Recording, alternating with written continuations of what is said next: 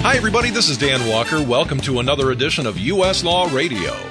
If you're an employer, large or small, public or private, you probably know that retaliation is a real and costly threat.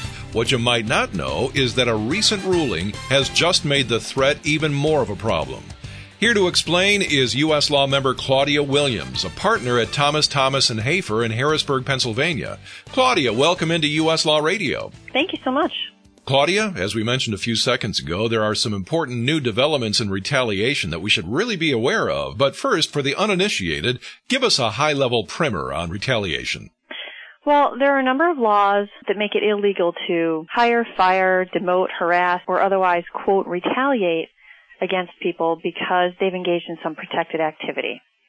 There's Title VII of the Civil Rights Act, which prohibits discrimination on the basis of race, sex, national origin.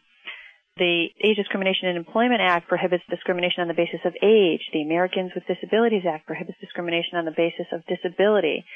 So we have this alphabet soup of employment laws that all prohibit retaliation. The protected conduct, protected activity could be anything from filing a charge of discrimination, from going to the employer and speaking out against something you believe that they're doing in violation of the law.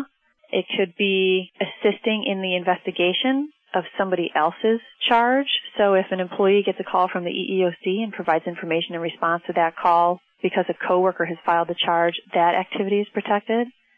Participating internally in an investigation. So Joe goes and complains to Supervisor Sam, and Supervisor Sam calls in Todd to ask Todd some questions about Joe's complaint.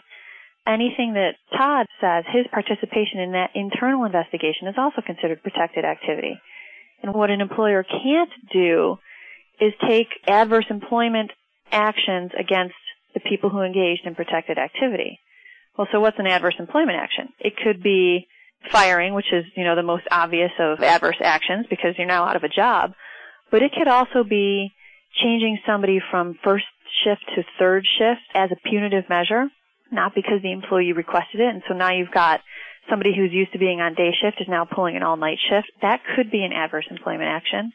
It could be an involuntary transfer to a position in a location far, far away from where they currently are. It could be anything that alters the scope of the job. So if somebody is performing sort of a white-collar function and they're then made to do hard labor, manual labor, that's an adverse employment action. So employer conduct and the type of conduct is very particular, and the law says, look, you have an applicant or an employee who engages in protected activity. You can't take bad action against them, is the gist of retaliation. And many states have individual laws that mirror the federal laws, and so it's a state law issue as well. Whew, a lot of retaliation going on out there, huh? Well, I'm on the defense side of the V in litigation, so I'll say there's a lot of alleged retaliation going on out there. That's what I meant to say, alleged. And the word discrimination seems to go hand in hand with retaliation, doesn't it? It does, because, and here's the interesting twist to that too. So employee comes in and says, you discriminated against me on the basis of my age. I was most qualified for that promotion. You didn't give me the promotion. I'm 55 years old, and you gave it to the 28-year-old. And you only did that because of my age. So let's say that employee makes that complaint, and right after that, employee gets fired entirely. Well, let's say employer had a legitimate reason for providing the promotion to the 28-year-old employee. A retaliation claim can survive independent of the underlying discrimination claim. So they don't actually have to prove that actual discrimination occurred in order for the retaliation claim to go forward and to be successful. And it's the retaliation claims that are the big money payouts because juries don't like to see employees get in trouble or reprimanded or lose their jobs because they engaged in the protected activity. It sends a bad message to them. They don't like how it feels when they're hearing it, and they're going to send a message right back to the employers who are doing it. Okay, so retaliation's out there, and it can be costly. But there's breaking news that we need to know about. There is. There's a new case. The Supreme Court just handed down a decision in a case called Thompson versus North American Stainless. And this is really the first case where we have somebody who was neither the employee nor the applicant who filed a charge of discrimination and he got fired, lost his job as a result of this other person's charge of discrimination. What happened was Eric Thompson and his fiancée Miriam Regalado were both employees at North American Stainless. In February of 2003, the EEOC informed North American Stainless that Regalado had filed a charge of sex discrimination. 3 weeks later, North American Stainless fires her fiancé, Eric Thompson. So Thompson filed a charge of retaliation with the EEOC and said, look, they only fired me because my fiancé fired a charge of discrimination. I didn't do anything.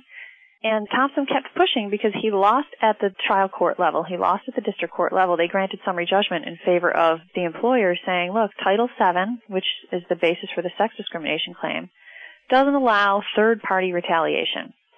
And then he appealed to the Sixth Circuit Court of Appeals, and he lost there too. So then he appealed to the Supreme Court. And the Supreme Court took a look at this and said, look, the anti-retaliation provisions of Title VII are supposed to be construed in order to cover a broad range of employer conduct. The whole purpose is that we're supposed to send the message that employers shouldn't engage in conduct which dissuades reasonable workers from either making or supporting a charge of discrimination. That's the underlying purpose of the anti-retaliation provision. So the Supreme Court said, look, the firing of Eric Thompson, the fiancé, may very well violate Title VII because, you're firing somebody for no other reason than your fiancé filed a charge of discrimination. People will sit back and look at that and say, gosh, that means if my husband or wife, if we're coworkers at the same place and he or she files a charge or makes some sort of complaint, I could lose my job. So it would dissuade the person from making a complaint or filing a charge. So he satisfied that first prong. And then the court said, well, look, does Thompson have standing to sue? The very important language in Title VII is that it says any person claiming to be aggrieved can bring a civil action. So Title VII doesn't say an employee or applicant can bring an action. It says any person who's been harmed by the conduct that we prohibit can bring an action. And then the question is whether they fall within the zone of interest that were meant to be protected by the statute. So the court said, look, Thompson fits in here because, first of all, he was an employee of North American Steel. Title VII was enacted to protect employees from unlawful actions, and he was not, quote, an accidental victim of retaliation. He wasn't some collateral damage of the unlawful act because injuring him was the way North American Steel wanted to hurt Regalado. So they got to her through her fiancé. So he wasn't just some incidental collateral damage to all this. So they said, look, you have standing to sue Eric Thompson. And they send the case back down to the district court, and now he very likely will go to trial on this claim. Wow, quite a journey. So how did all this shake out? The big outcome from this is that the Supreme Court broadly extended the Title VII retaliation protection to third-party employees. It's clear from this opinion that family members or a fiancé, for example, are protected. They're protected against retaliatory conduct. But what the Supreme Court didn't do is create a definitive bright-line rule that says, all right, if you are related to the nth degree or you have been best friends with this person for 25 years, then you fit within the sphere of protection. What they said was, look, a firing of a close family member will almost always qualify for protection, but the firing of a mere acquaintance probably will not. So, if it's just somebody you're casually acquainted with, you're probably not going to be protected from retaliation, but they're going to have to address it on a case-by-case basis. And I think we're going to see a lot more litigation of who's entitled to the protection. How closely acquainted or related are you to the individual who engaged in protected activity? And so it has opened up, a huge scope of potential plaintiffs. And employers really need to sit back because in some jurisdictions, familial status or marital status aren't protected categories, but they are now through this anti-retaliation decision that the Supreme Court handed down. It's a big shift in favor of plaintiffs in this category. Well, now that you've got employers losing sleep and looking over their shoulders in fear of a retaliation suit, what's your advice to keep them out of trouble? Well, it always goes back to educating. If employers are not aware of who may be protected from unlawful retaliation, then they don't have the ability to really evaluate a decision that they're making. And so it starts with going to the first-line supervisors. because the Supreme Court also came out with a new decision that involves this cat's paw theory of liability. And this is just within the past couple of weeks. And what they said was, look, even if the person who made the decision had no unlawful intent or purpose, if they got information that served as the basis for the decision from somebody with an axe to grind, then the employer can be liable. So if Supervisor Sam wants to fire Regalato's fiance and goes to his immediate supervisor who makes the ultimate decision and provides a whole bunch of relatively logical reasons for a disciplinary action against fiance Eric Thompson, and Supervisor Sam's supervisor takes action against Eric Thompson because everything seems to be in order and it seems like conduct that's worthy of the appropriate disciplinary action, well, they're not off the hook.